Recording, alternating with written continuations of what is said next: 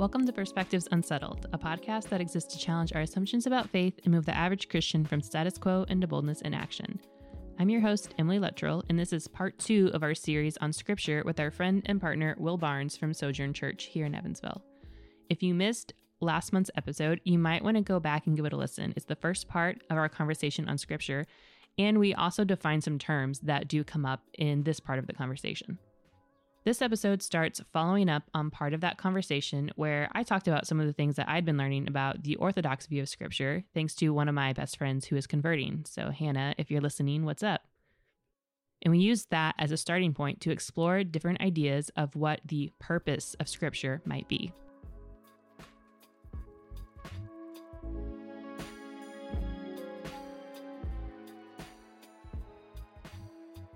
So one of the things that your example of your friend brings up, Emily, you were talking about, how that particular vein of orthodoxy views Scripture.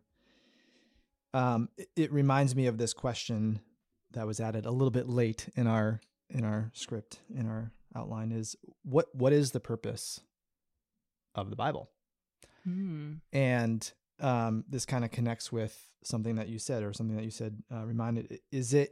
Is it a book whose purpose is, we ask the question today, well, what does the Bible say about fill in the blank? Mm-hmm. And its purpose is we go find the answer. A question of morality, a question of ethics, a question of justice, a question of, social, whatever interactions. Mm-hmm. Is that the purpose of the Bible? Is to, I have a question about this. What does the Bible say? Are there other purposes of the Bible? Obviously, this is a huge question. Sure. But that's why it's a 2-part episode. How would you respond to that, Will? Well, I think, I would say that the purpose of Scripture, as it's been revealed, is to tell us a story that points us not only individually but also collectively for our need to be redeemed, and that redemption then coming true in Christ. I tend to, this is not a very common thing probably, but when I hear, this is rough.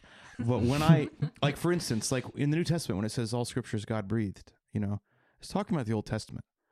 And so I don't like, those are like contextual issues again, right. Like I see the New Testament going through a process of canonization. We could talk about all these things. I see it as these are the books that were informing the early church.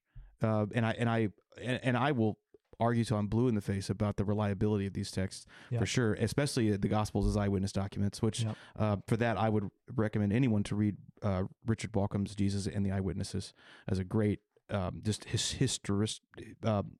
historical understanding of these documents and how they fit in with the culture of first century. But I would say that for me, I see the Old Testament and the New Testament with very different purposes. I see the Old Testament as this overarching story that if you read it, especially in the order of like the Jewish order, the order of the Tanakh, the way that the Hebrew people have had these books ordered for however long, millennia, you end with First and Second Chronicles, and you end Second Chronicles at the end of reading all of these things, and you're left just on a cliff, like, oh my gosh, we need a Messiah. I remember a few years ago, I took a sabbatical for reasons we can get into on a whole set of podcasts. But on that sabbatical, I realized that I didn't know the story as well as I thought I did. And I wanted just to be reminded of the story. Cool. And so I read through the Old Testament in the order of the Tanakh, and I refused to read any New Testament for like 4 months. And I heard it at church services and different people quote it, whatever they quote all the time, usually out of context. But I said I'm not going to read any New Testament. I'm just going to sit in the Old Testament. And I read it through, and I read it in the order of the Jewish order, and I came to the end, and I was like longing for something, and I opened up after like 4 months of just being in the Old Testament. I opened up Matthew chapter 1, and I read the genealogy, and I cried at a genealogy, for goodness sake. You know, that's awesome. It's like, oh wait, oh, I remember that. I remember that. Yeah. Oh yeah, God did move through that person, and they had that person. I'm gonna tear it up now at a genealogy. Yeah. Like genealogies are like the boring thing that you skip, you know? Right. And like I opened up Matthew, and all of a sudden a genealogy shook me in a way that I didn't expect. And I think that, so the purpose, I think, maybe it's because of my own personal experience and what I'm drawing from, but the purpose of the Old Testament for me is to bring me to a place where I see my and our collective and our global and our need for a redeemer and creation's need for a redeemer. And then I rest in that longing, you know, and I rest in the gaps that are there until all of a sudden those gaps are filled in Jesus. And then I think the New Testament purpose is to show us how he does, all the promises do find their yes in Christ, you know. That's good. So it's all about Jesus. I guess that's what I'm saying. It's cool. Emily, do you have any thoughts on that in terms of this idea of, there's different ways you could frame it. You know, what's the purpose of the Bible, or is the Bible the place where we get all our questions answered about morality and ethics and social cues and things of that nature? I think no to that question. Do we get all the answers? Morality? No, probably not. I really love reading. I really love books, and I get kind of frustrated when people read a book like, this was pointless, or like this didn't have like this book didn't end well. I'm not satisfied with it, so therefore it's bad, or it's not fulfilling what it should do. I'm like, well, who says what this, you know, story is supposed to do? Not everything has to be like Aesop's fables, you know, like I'm not a baby. I can handle grown-up stories. And so just thinking, like, whenever we're talking about like, okay, I'm going to ask a question and open the Bible and find an answer to it, it just made me think of all the times people asked that of Jesus. And then he'd be like, okay, let me tell you a story in response. Yeah. And he like does not tell them, okay, this is what you should do. And even the stories he tells them, sometimes they are like, okay, pretty straightforward. If I see somebody who's been beaten up on the side of the road, I need to love that person regardless of where they're from. But they're not always like, okay, so you're going to ask me, like, how do I get to heaven? I'm going to tell you a story that you cannot take literally. Right. Yeah. And go ahead. Go ahead, because I don't really know.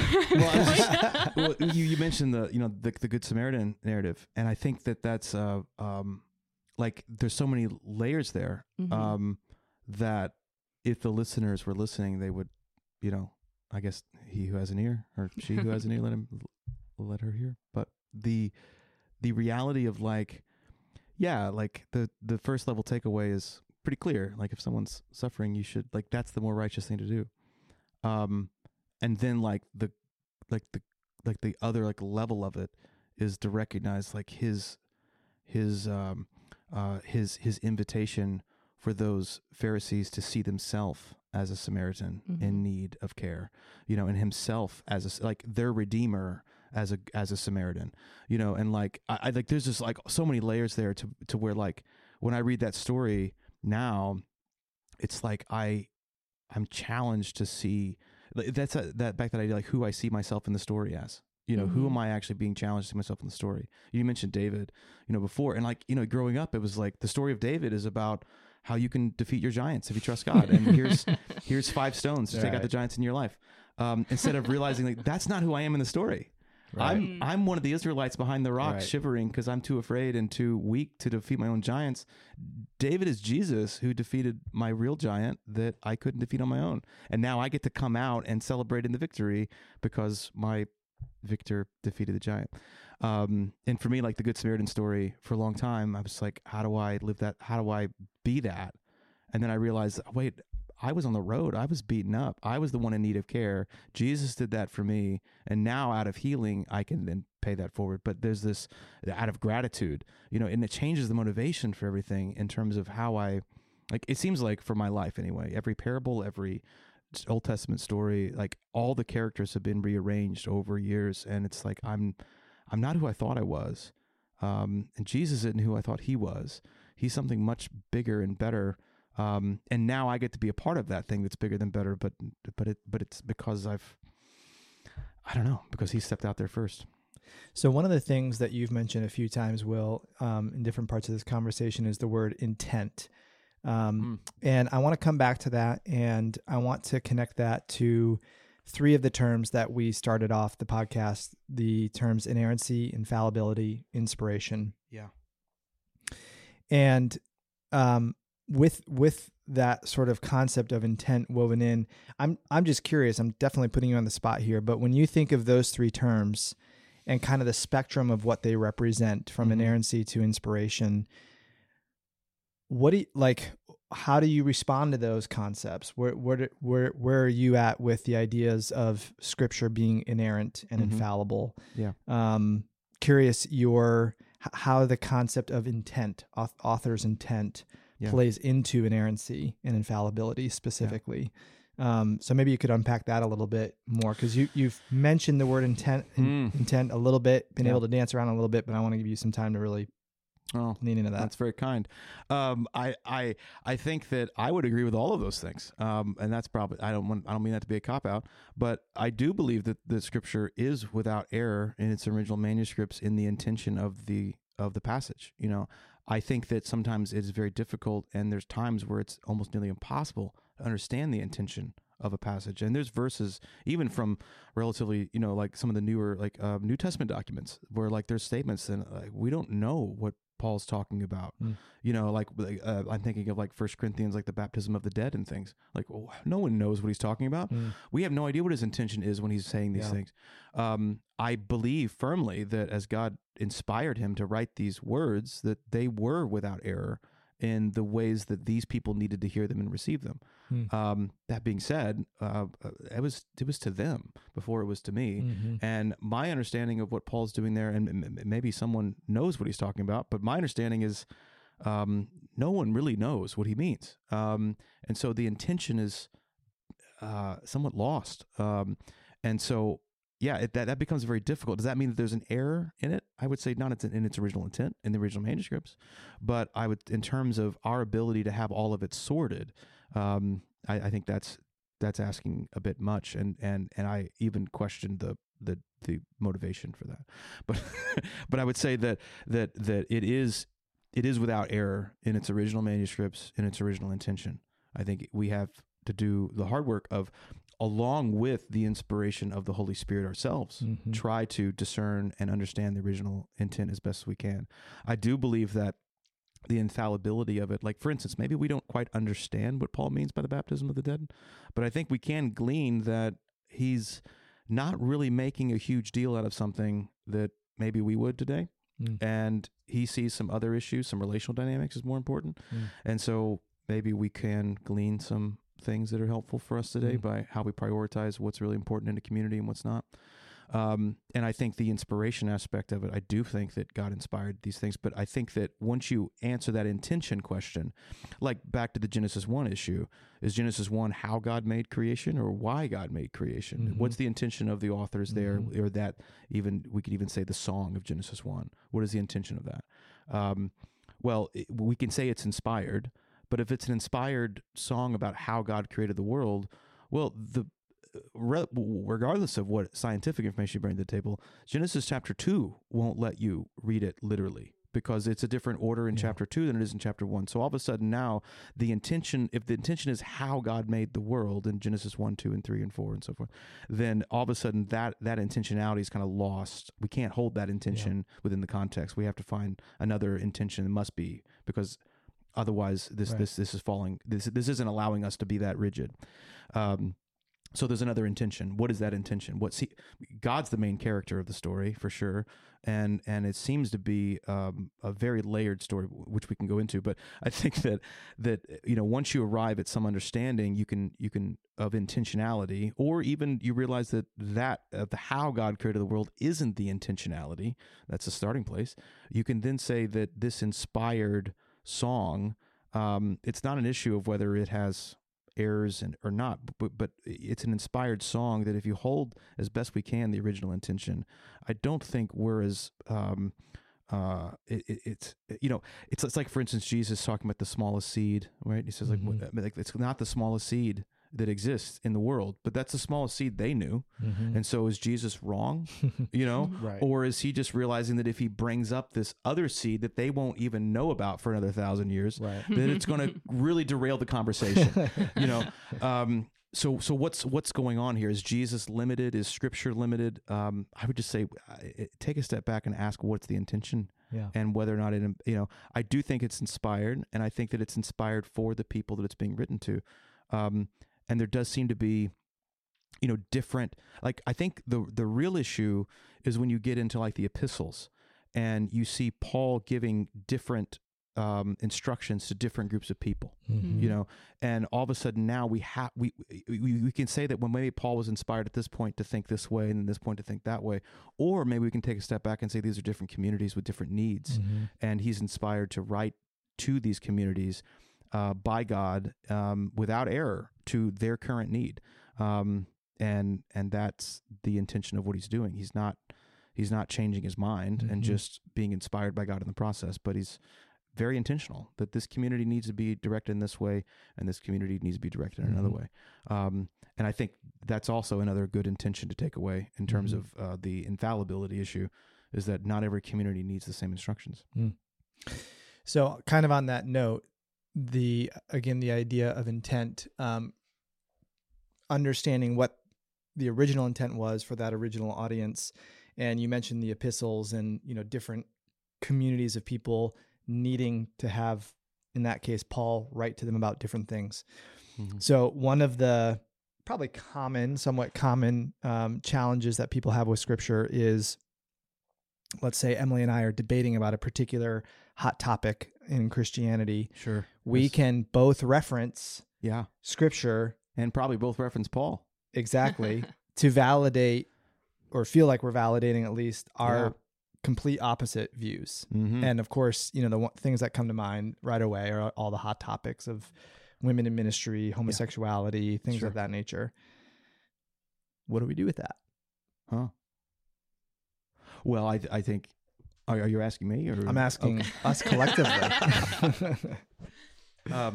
Well, I think first and foremost, we need to, there has to be a step of interpretation.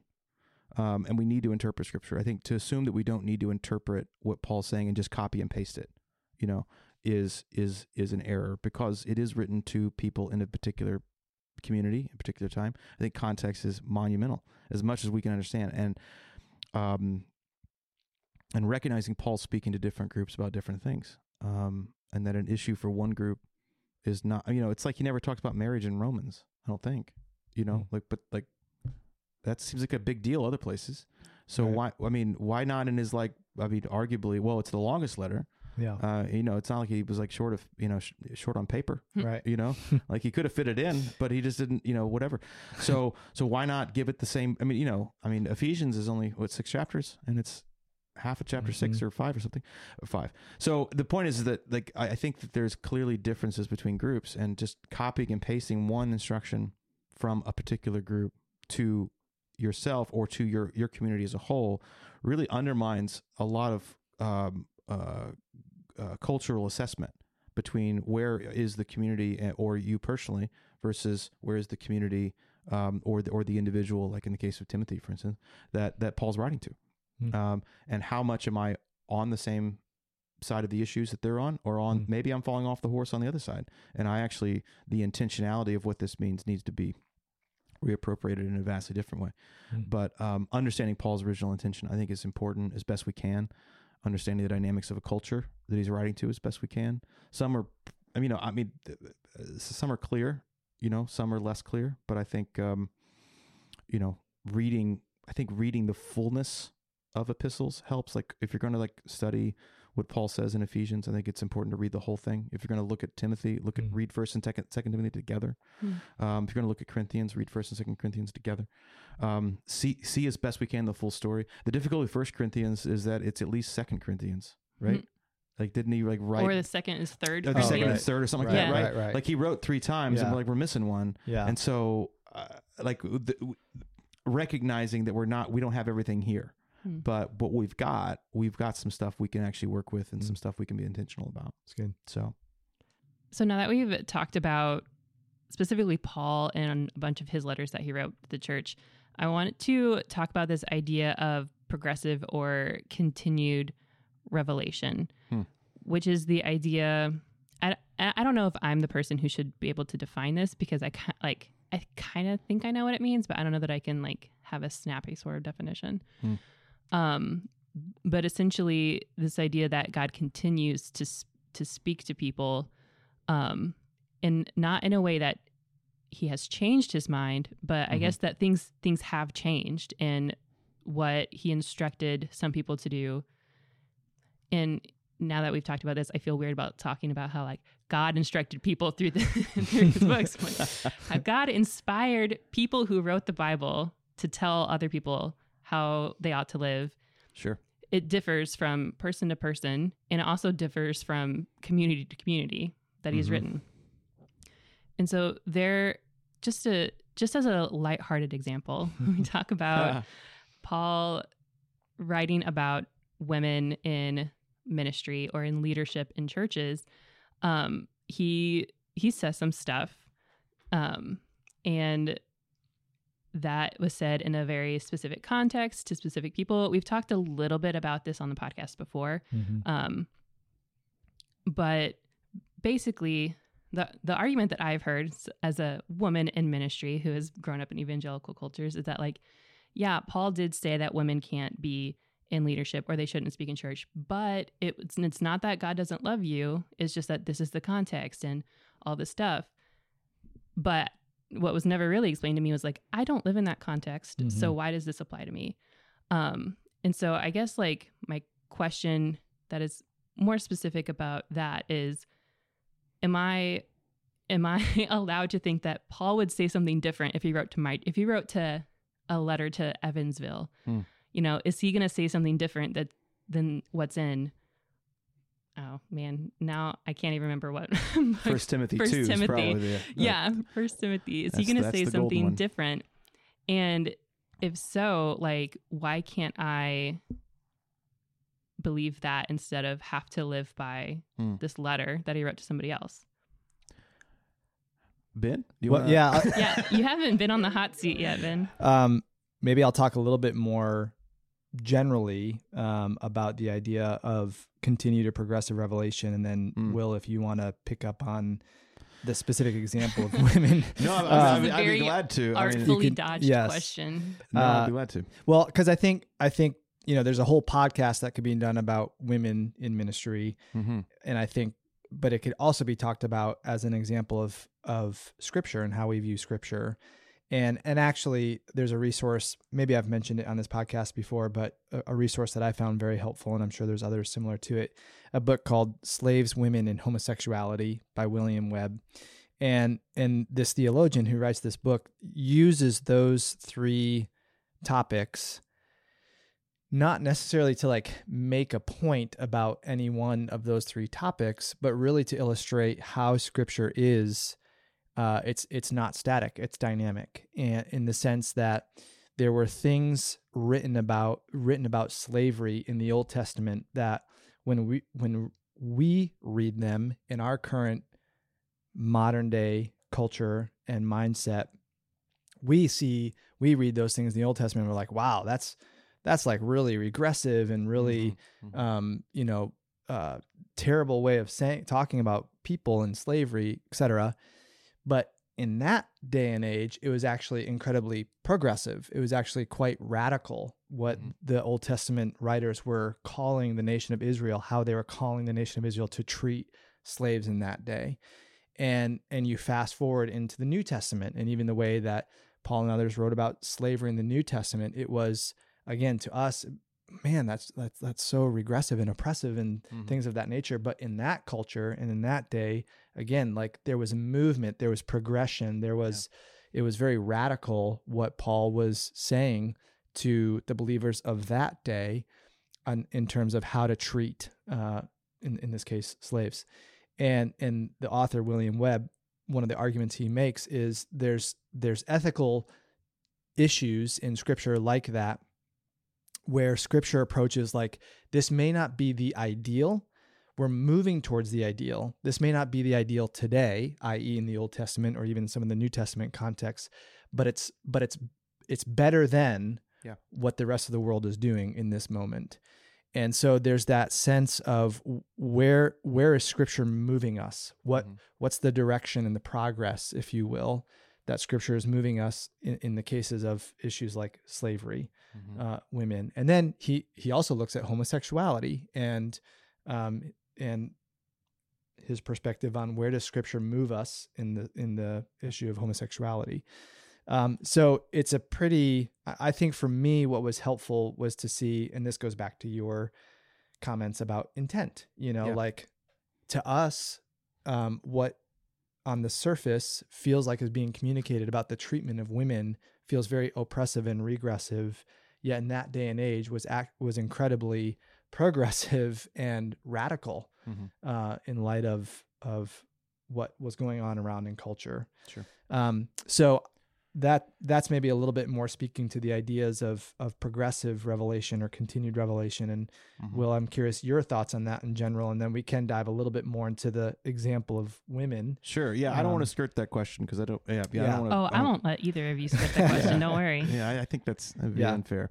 Two things I would say is, one is I think that, again, going back to that intention of those letters and of those encouragements to those people in that time, does actually, I think, bring Scripture to a much less regressive, quote unquote, stance than I think we originally interpret. And I think we also, through those restrictions, I think that we maybe, like in the issue of women, for instance, first century Greco-Roman world, especially like in terms of First Timothy, which would have been in Ephesus. I mean, it was very what we would possibly call progressive, female culture. I mean, even in the local temple, there was only female leadership. And so like these are, it's not like the women of the society are necessarily like held back necessarily. Like these are like, there are women put on pedestals and leading in religious ceremonies in the secular culture. So why is Paul saying what he's saying here within the Christian culture? It's almost like he's pulling back the culture of women in the Christian community. So what's actually going on here? What's actually happening? And I think those are questions that are worth asking, as difficult as they appear at first. I do think that First Timothy is actually quite beautiful and encouraging for women in ministry, which is unfortunate the way it's been often repackaged. Right. And I think that how you interpret 1 Timothy 2:12, I believe it is, that I do not permit a woman in any place to exercise authority over a man, rather she is to remain silent. That passage, how people interpret that passage, how they read that passage, how they exegete and use their hermeneutical skills to appropriate that reality into today, really has caused this massive chasm in Christian community. I think that there's a few things that probably cause equal division, but that's a huge one. But I do think that anytime you get, we'll come back to that in a second, but anytime you get into, okay, so what's the intentionality of the passage, and therefore where does it lead us to? What will be the natural progression of these things? At some point you're getting into opinion, but you also getting into the appropriation of those intentions in your specific culture. The way that would play out for us today may not be the same way it plays out another place in the world or even in the country. And so I think that in many ways that is clear when you look at Paul's writing to Corinth versus Ephesus. These are different groups. He gives very different. In 1 Timothy, he encourages the younger widows to get married, and in 1 Corinthians, he says he thinks it's best for people to just remain single. Like, what's going on? Mm-hmm. I don't think Paul's had some sort of like massive transformation on his opinion of marriage. I just think he's looking at the issues of this group and be like, these people probably should keep pursuing relationships, and these people need to not knock off pursuing relationships.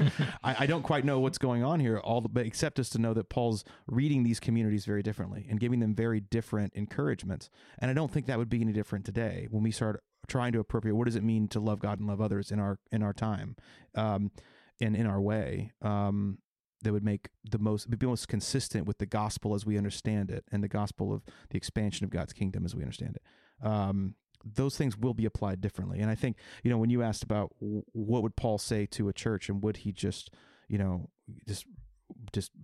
copy and paste 1 Timothy 2, my short answer is I think it depends on the community. If I think that's an answer no one really likes.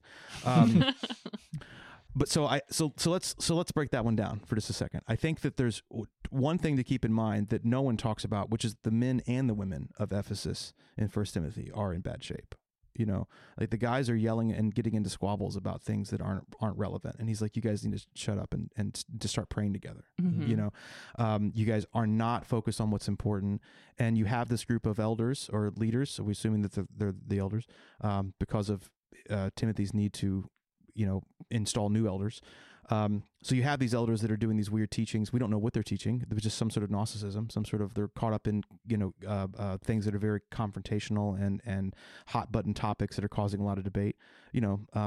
I don't think we get to stretch our minds to even see how that could play out today, politically or any other way or theologically. But they're all about controversy, and they enjoy these hot button topics that are going to just stir people up in the community, and they're not doing it with love. They're doing it to get people stirred up. And you've got these young widows who have kind of just gone sideways with them, and you have this situation where you've got a group of men and a group of women that are in really bad shape. And Paul's giving very specific instructions to the men and very specific instructions to the women. And then he gives Timothy a new criteria for leadership. But the difficulty is that we can then just make it a cultural issue only and say, well, that's just what the guys there were doing, and that's just what the women there were doing, because you've got him in 1 Corinthians 11 telling women how to dress when they prophesy in front of people. So, well, clearly they can't be silent all the time down to the prophesying. And then you've got Phoebe delivering the letter of Romans to Rome, which she would have had to explain and unpack Paul's arguably most theologically dense letter. So you've got women in positions who are speaking to the group and presenting to the group, making theological clarifications to the group. And there's others too. We could talk about other women in Acts and so forth. But the point is that even in Paul's letters, you've got this reality of women speaking. So his prohibition in 1 Timothy of women not speaking isn't universal. His encouragement for them to marry is not universal. And his encouragement even for these guys to stop basically to reinstall entire new eldership. I don't know where else that happens in the New Testament. So he's doing things with, poor Timothy's there by himself, basically trying to make all this happen. And if you read 2 Timothy, the real sadness of it all is none of this worked. He did all these things, and it's the same. Even some of the same people are mentioned as still stirring up trouble. So that's a whole other. It's really a heartbreak in church. Just the way a community can kind of fall apart. And I guess our only hope is and guiding sort of light around the clouds is in Revelation. Ephesus is presented as someone who at some point kind of got back on track. But with the implementation of these issues, these restrictions that Paul was giving Timothy by 2 Timothy, it's just a mess. And so I think reading those two things in context is really important, because you're seeing a snapshot of a community. You're recognizing Paul's giving instructions here he's not giving elsewhere. He's making limitations on women's speech that he's not making elsewhere. And so I think first and foremost, we have to recognize that this isn't universal commandments. It is specific to the culture. And it's at that point, I think all the egalitarians are like, yeah, that's right.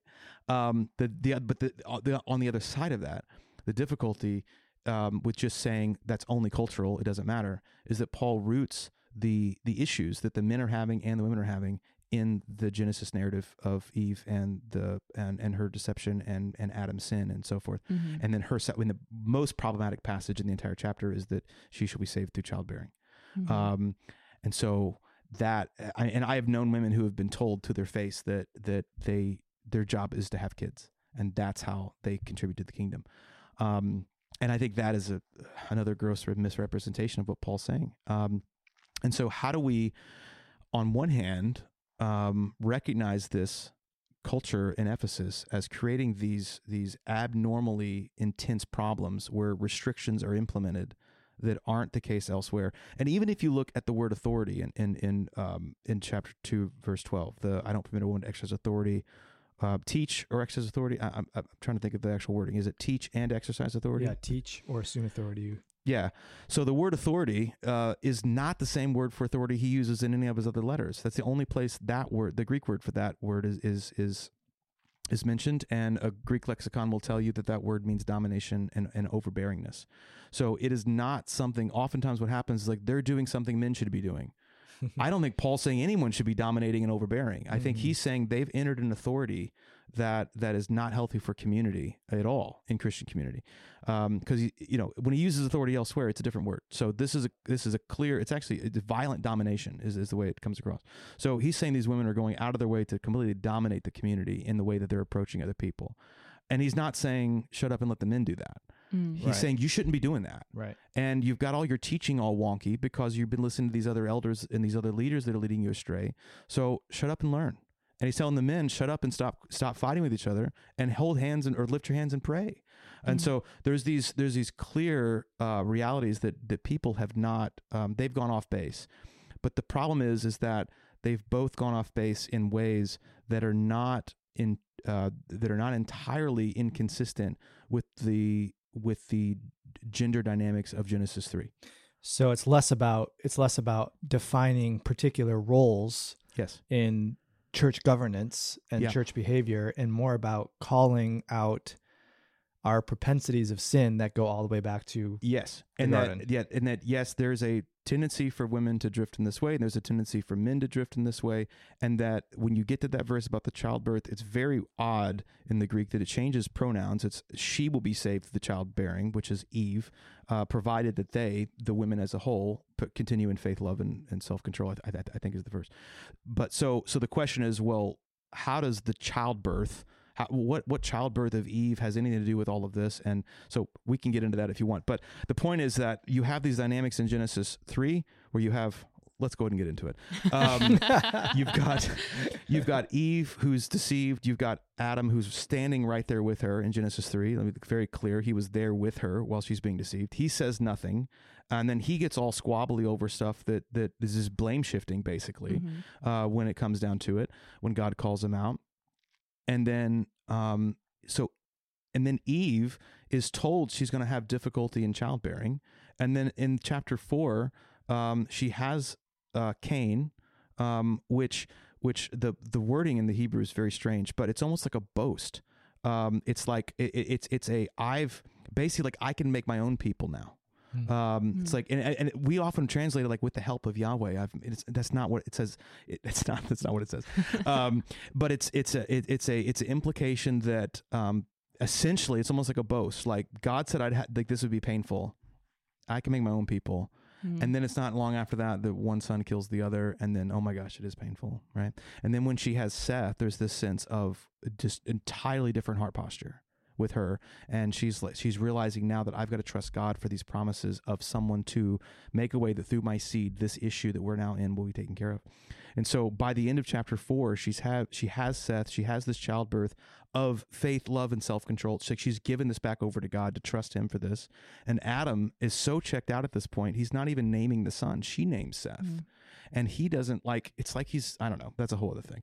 But so what you have here is Paul presenting this picture of Eve as someone who, she made the same mistakes that you're doing now, but through the childbirth, she actually stayed faithful. She came back to what God wanted for her. And the men were all checked out and doing their own thing, but you've got a path here. If you look at Eve for some inspiration, you can see a path of what it looks like to be faithful and trust God for his promises, instead of trying to force this community to be what you want it to be. Trust God for it and rest in him, stay in love and self-control, and you'll be okay, just like Eve in that childbirth.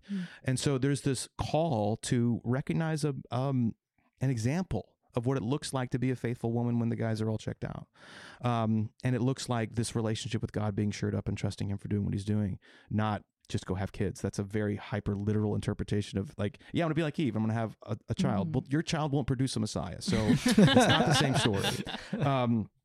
And then you see, the hope that those things would actually get turned around. But I think that there's two things that I would say is, one, we can't copy and paste Paul's words from 1 Timothy, but we'd also be naive to say that men and women left unchecked wouldn't have the same tendency to drift in these ways in the future.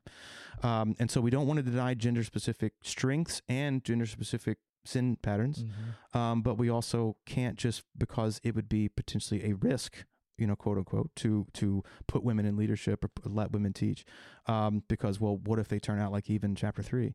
Well, what if men turn out like Adam in chapter 3? Like, we're not. I mean, it's somewhat never nonsensical. seems to be the concern. Yeah, exactly. Yeah, right? well, it's because no one reads 1 Timothy 2 and says, "Wow, look at those screwed up men.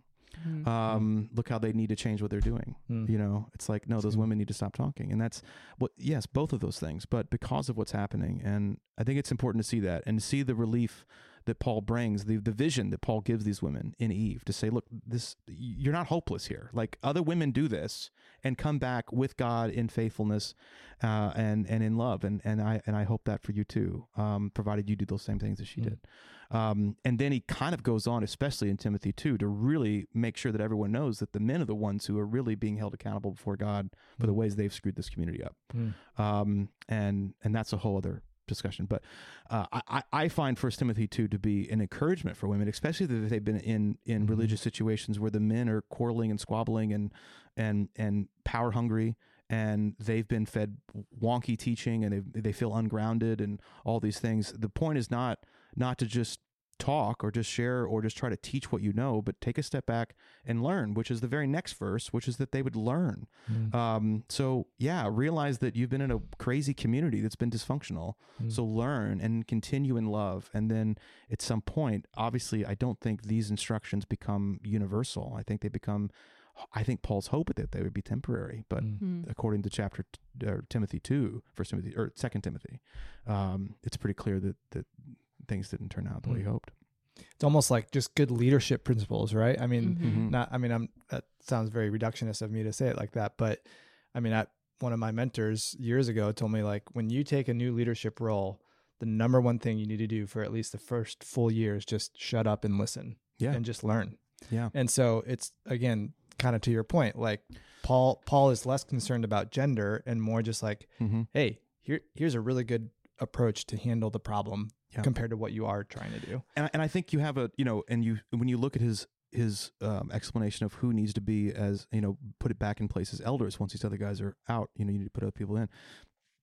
Almost all the qualifications are who they are as people. They're character qualities. They're not job descriptions. They're not, this is what they need to do. Here's how often they got to preach. Here's the budget they need to oversee. It's just, no, these people need to be like of this kind of character, because the people you got now weren't. And that's why things, it's sort of that get the right people on the bus kind of situation. But I do think that there then becomes a discrepancy then because Paul does double down on the fact that God's holding the men accountable, even though the women clearly made some mistakes. He's giving them this positive picture of Eve and bringing up Adam, who in the story of Genesis 4 never really seems to come around. And so it's almost like he's just saying to the women, like, you've got some hope here. These guys, I don't know about these guys. And by 2 Timothy, we realize that they're not actually in better shape. So, but he does seem to, and this is where you can begin to make gender distinctions that I think get a little bit more nuanced and difficult for people, because the way we've simplified it in the American church, or in the Protestant church, and well, I guess the Catholic church.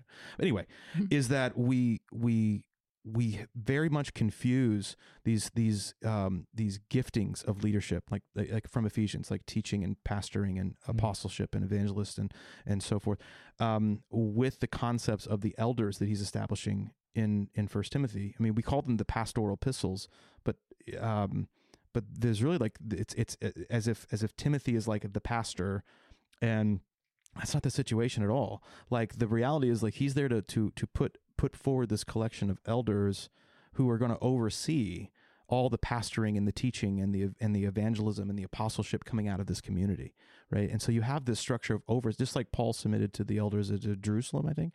So you have this idea that these people oversee the exercise of giftings in this body from the shepherds and from the teachers. So one could argue that he makes the elders gender specific as men, and before God they're held accountable. I'm familiar with that argument. But he never makes the leadership giftings gender specific. I mean, unless you're reading 1 Timothy 2:12 extremely literally, he never says that only men are gifted teachers or pastors. And so you have this weird situation where you have female shepherds and male shepherds and female teachers and male teachers and female apostles and male apostles, all these giftings that are non-gender specific. And I think that as we approach it as American churches, and if we're looking like for progressive revelation or whatever else, I think it's at least important to recognize that these leadership giftings, Paul never makes a distinction on gender and never says that there isn't a woman pastor or a woman apostle. And you could even make an argument that Junia from Romans 16, he identifies and upholds as a female apostle. So you have a tremendous amount of like non-gender specific leadership happening in churches. If anything, that it should be going together. And so you've got that. So whatever you do with the elder issue is sort of a separate conversation, whether that you could argue that progressively, which I think Scott McKnight does in Blue Parakeet, that progressively you should probably consider making room for female elders if that would be the trajectory. But you could also argue that before God, the men are held responsible, and so therefore it needs to be a male overseers. But either way, those are semantics and issues of polity, and not necessarily issues of on the ground who's actually teaching this group of people, who's actually functionally exercising their gifts in the room. Are women able to exercise their gifts at the same veracity that a man can? And is that honored in the body? The only reason why that would not be is if there are, the question is, are there gender specific dynamics that are operating very similarly to Ephesus? And if that is the situation, then maybe you could argue that those copied and pasted instructions would be more relevant, that men should start praying together and stop arguing, and women should take time and learn and not try to teach from what they don't know and try to be domineering. If that's the culture of the community, maybe those instructions are relevant. But honestly, is that the culture of the community? And if it's not, then how do we appropriate those intentions of Paul to make sure that everyone's exercising their gifts and teaching one another and growing together? And then the question is that overseen by a healthy group of elders? And then you got to make a declaration on whether you believe eldership should be progressive to include progressive revelation there to eventually include women, or if those gender dynamics he's laying out in 2 Timothy are still relevant in terms of who before God is held responsible for the spiritual condition of a community. Yeah, so I think it's encouraging to hear that robust of a I don't want to say defense or even explanation, or just like a very specific intentional look at what does Scripture do. Like we're talking about who was it written to, what does it mean, what can it do for us?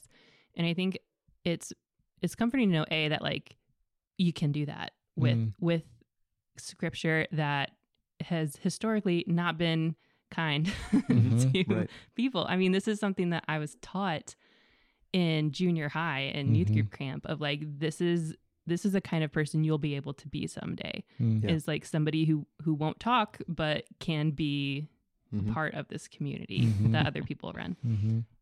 And so I think it's good to hear people talk frankly about Scripture like this, and not in a way that feels like it's excusing, because I've heard a lot of people just dismiss Paul as a whole because of stuff like this, either because they don't like it or because, like we were saying, he says different things to different people. And so it's a lot of like, well, he just was trying to exercise authority over these people. These are, which I guess he was, but like in a domineering kind of way. Right. Or you just take like, okay, well, he also said there is no, male or female or slave or free in Christ. So like I can dismiss everything he says about gender politics just straight out the gate because, well, he acknowledges that it's not really real when we talk about who we are in Christ. But I don't want to dismiss the things that he said just because I don't like them or because I think that they're wrong. If you can say that you think Scripture is wrong, if you're allowed to say that, because it is still Scripture. It's in the Bible, and it's hard to feel comfortable dismissing some things and deciding not to dismiss others. Right. And where do you draw that line? Right. Yeah. It really always just becomes arbitrary of like, this is what I feel is true. And I don't want to I also don't want to dismiss that. Right. Because life is very experiential, and, you know, the Holy Spirit is inside you, and there's like, that is also part of it. Yeah. But I think maybe I'm just restating what I've said before, but like, you're allowed to look into things. And I think I'm almost always pleasantly surprised by what I find. Yeah. It's like, oh yeah, God is good, actually. Like, if this is true, then it's true for the verses that I have a hard time accepting, or verses that have been used against me. And I think it kind of goes back to what we're saying about doubt and a willingness to ask questions and be curious and take everything off the table and say like, okay, so what does this actually mean? I'm not going to skip over it. I'm not going to blindly accept it as literally true universally. And I'm going to look at it with the comfort of knowing that ultimately God is good and Christ is redemptive, and we are set free from things of the world, which include, you know, like oppressive domination of like women and slaves and all this stuff. I think it's really easy to take issues like this and say the Bible is contradictory because it says we're free, but it says this. And I think it's a little harder to say, well, if one thing's true, then it all has to be true. And it is true. You just have to spend a lot of time wrestling with it. And I find that, you know, how people interpret or how people have landed on that particular issue, just the women being able to teach, for instance, you know, like, you know, you ask someone, you know, who's a man, you know, do you think it's okay for you to learn from a woman? And their response to that will be pretty telling, right? And it'll all kind of hang on how they probably interpret, you know, 1 Timothy 2:12. And I find that what that means is that I am not going to be able to, because everything that I just did for a few minutes there, probably longer than a few minutes. I'm a pastor and a professor, so just really, let's that double whammy. Yeah. So there's that. It really, all of that was basically exegesis and then hermeneutics. You know, the exegesis of the then and there, and the hermeneutics of the here and now. You know, like that's what was going on then. So that's how it appropriates to us now. That's what, and so you have this specific thing he's mentioning to that culture. Then he roots it in something that's universal, like the story of creation, the gender dynamics there. And so then we put those things together. We have this now intentionality that we can carry forward to today. That will be modified based on the community you're looking at. And it's very difficult to look at community and be like, you guys are acting like Ephesus. And it's also very hard to then, you know, put those things in practice, but it's also very abusive to say you guys are like Ephesus when you're not, you know, and try to limit and exclude and lessen the validity of people's gifts in a community that isn't having the same spiritual struggles. You know, it's just a misunderstanding. But what I find is that, whatever that conclusion is, it's been driven by a particular hermeneutic. It's been being driven by a particular or exegesis or approach to Scripture, how they're reading Scripture, which means that I can't just say, well, you know, that's not what Paul meant, you know, or Paul meant these other things, or Paul's talking to this bigger issue or whatever else. Immediately, it's like, well, that's not how I read it. And so that's why I kind of mentioned early on that I think that before we ever do any real biblical study, we have to get on the same page of what it means to even read Scripture in the first place. What are we reading? What are we looking for? What questions do we have answered before we start? What is this thing that we're reading? And how do we, you know, is it God's word to a particular people in a particular point in history that then we now have carried forward as on the whole, a main pointer to Jesus?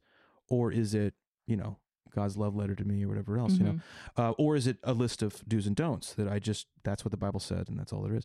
And I find that if I'm ever going to come on to be on the same page with someone, usually, not always, but usually, if we're going to arrive at the same takeaway or application of a passage, we kind of have to have the same hermeneutic and how we're reading the passage. Because if we're reading it differently, vastly different interpretations come out of that. And so, yeah, can people get on the same page on how they read Scripture and approach Scripture? And I think we can, but I think that would then mean that we have to be open to having a lot of those flagship verses and those statements about how we're organizing our churches kind of called into question, and realize that the thing that I thought, really was just kind of a misunderstanding, or, and at worst, as, Tozer said, an idol of the mind. We have a projection of who we want God to be, and so we project it onto the page, and that's how we read it. And God is just a sort of a collection of what we want to be true, and a projection of good thoughts that we have, and we dismiss what we don't like, and whatever feeds that. But yeah, I don't know how to. I mean, we can just lay this out for people, but I'm not for sure how to actually invite someone who would be unwilling to receive teaching from a woman.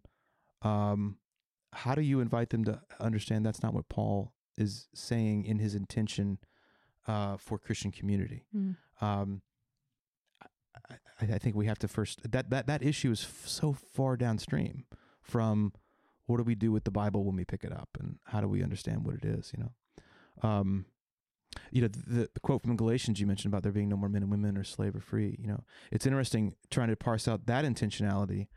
It's almost like he's speaking against the culture rather than a vision for kingdom culture. It's almost like, these power differentials or these disparities between people do not exist in Christ. Like we're all the same.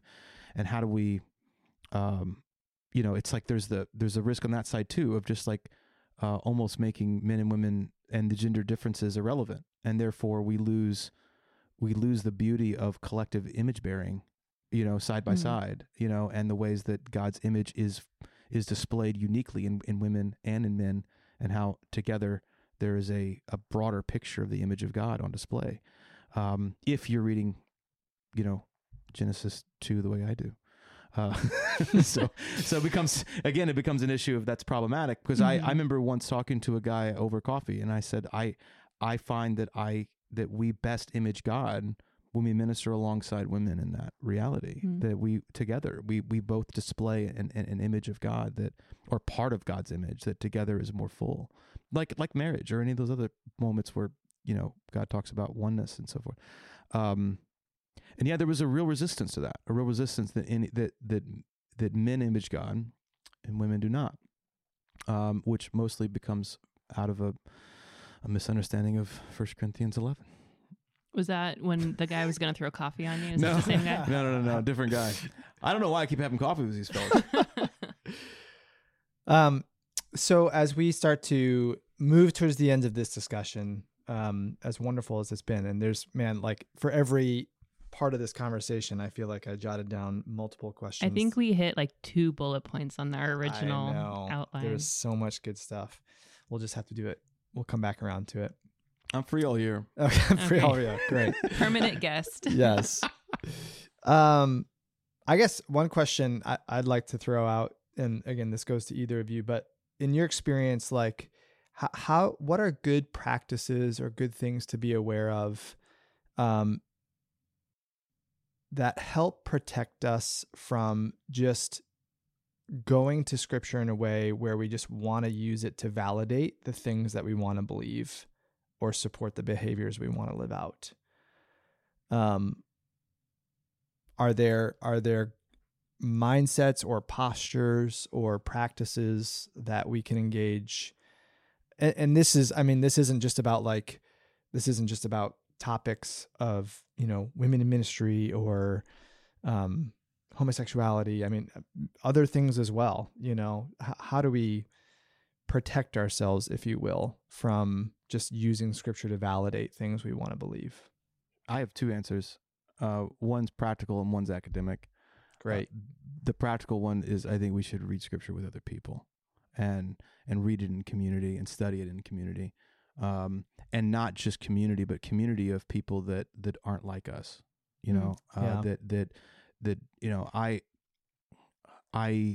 nothing frustrates me and gives me more joy than studying the Bible with people who arrive at different conclusions than I do. Yeah. There's something good about that. Yeah. There's something, there's a story I heard one time. I don't remember who told it. but it was a guy who took a job in California, and he had like an hour commute, and he was talking to his coworker when he got to the office, and the coworker had the same commute. He had the same stretch of, I don't know why they didn't carpool, but it's another story. They had the same stretch, and the coworkers, and he'd been driving this commute for like 2 months, and he said, and the coworker's like, well, at least you get like, you know, that pasture where all those dairy cows are at, you know, for like a half an hour of the commute. And the guy adamantly was like, there are no dairy cows on my commute. And he's like, I think we're driving the wrong road or different roads. And the guy's like, no, I swear, like you're driving the same highway I am. And there's half an hour of the commute is dairy cows, you know, Happy Cows, California, all that stuff. And anyway, on the way home, looks over to his right. For a half an hour, there's dairy cows. And sometimes I found that to be true in reading scripture. You know, like I can pass by the same passage that's good. over and over and over again. And then someone just was like, wow, did you see those cows?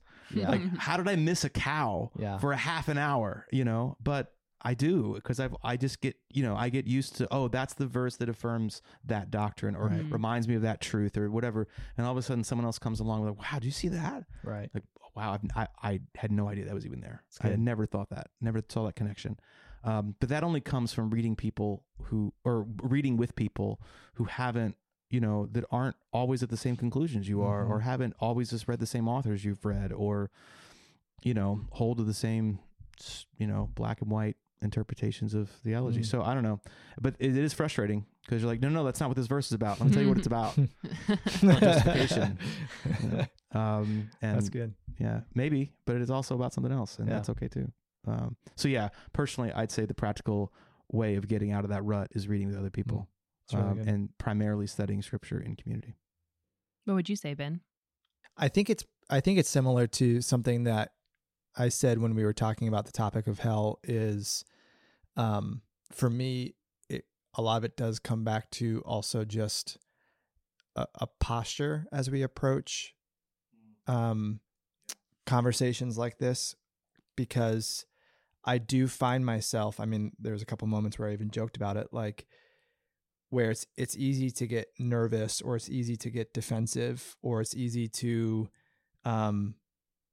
just jump to a certain conclusion, and particularly the conclusion I'm used to or familiar with. Right. And so I think for me, what can help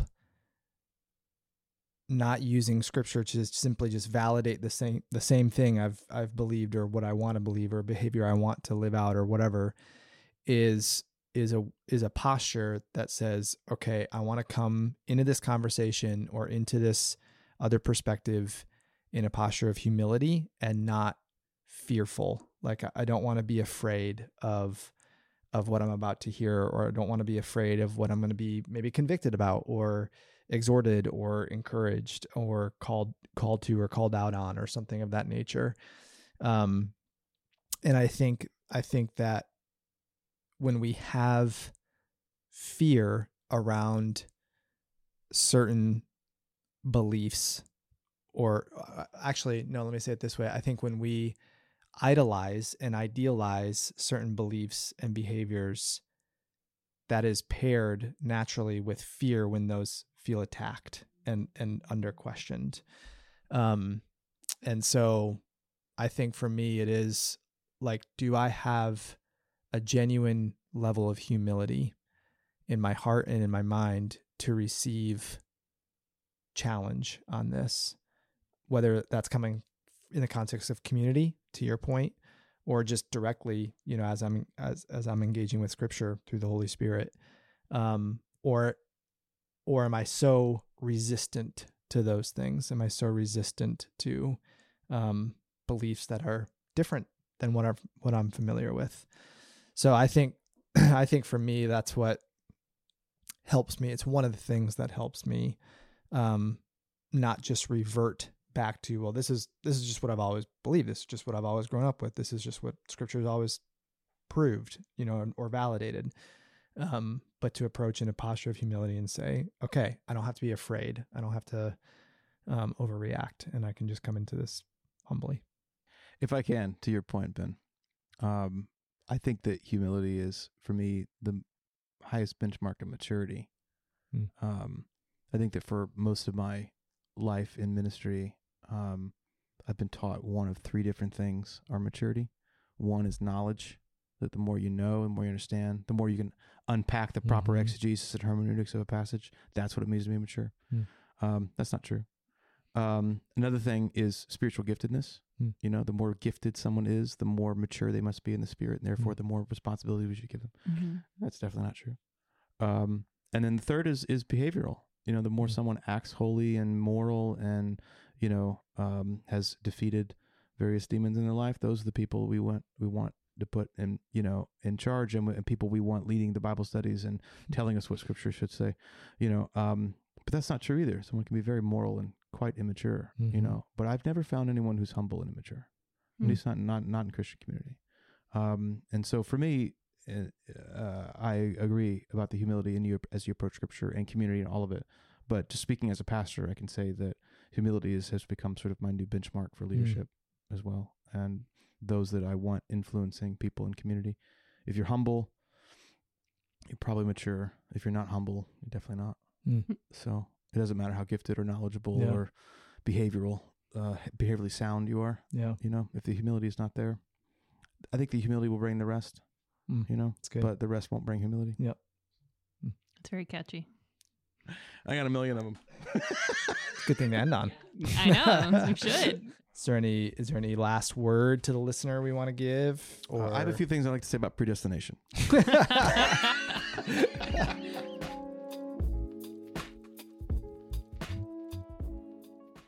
We wanted to end this episode with a thank you to the Basecamp community. Basecamp is Uncharted's community for people passionate about advancing God's kingdom all over the world. The generous support of Basecamp is how we're able to care for, train, and multiply disciples in overlooked and unreached places. You can join the Basecamp community by signing up for automatic monthly donations.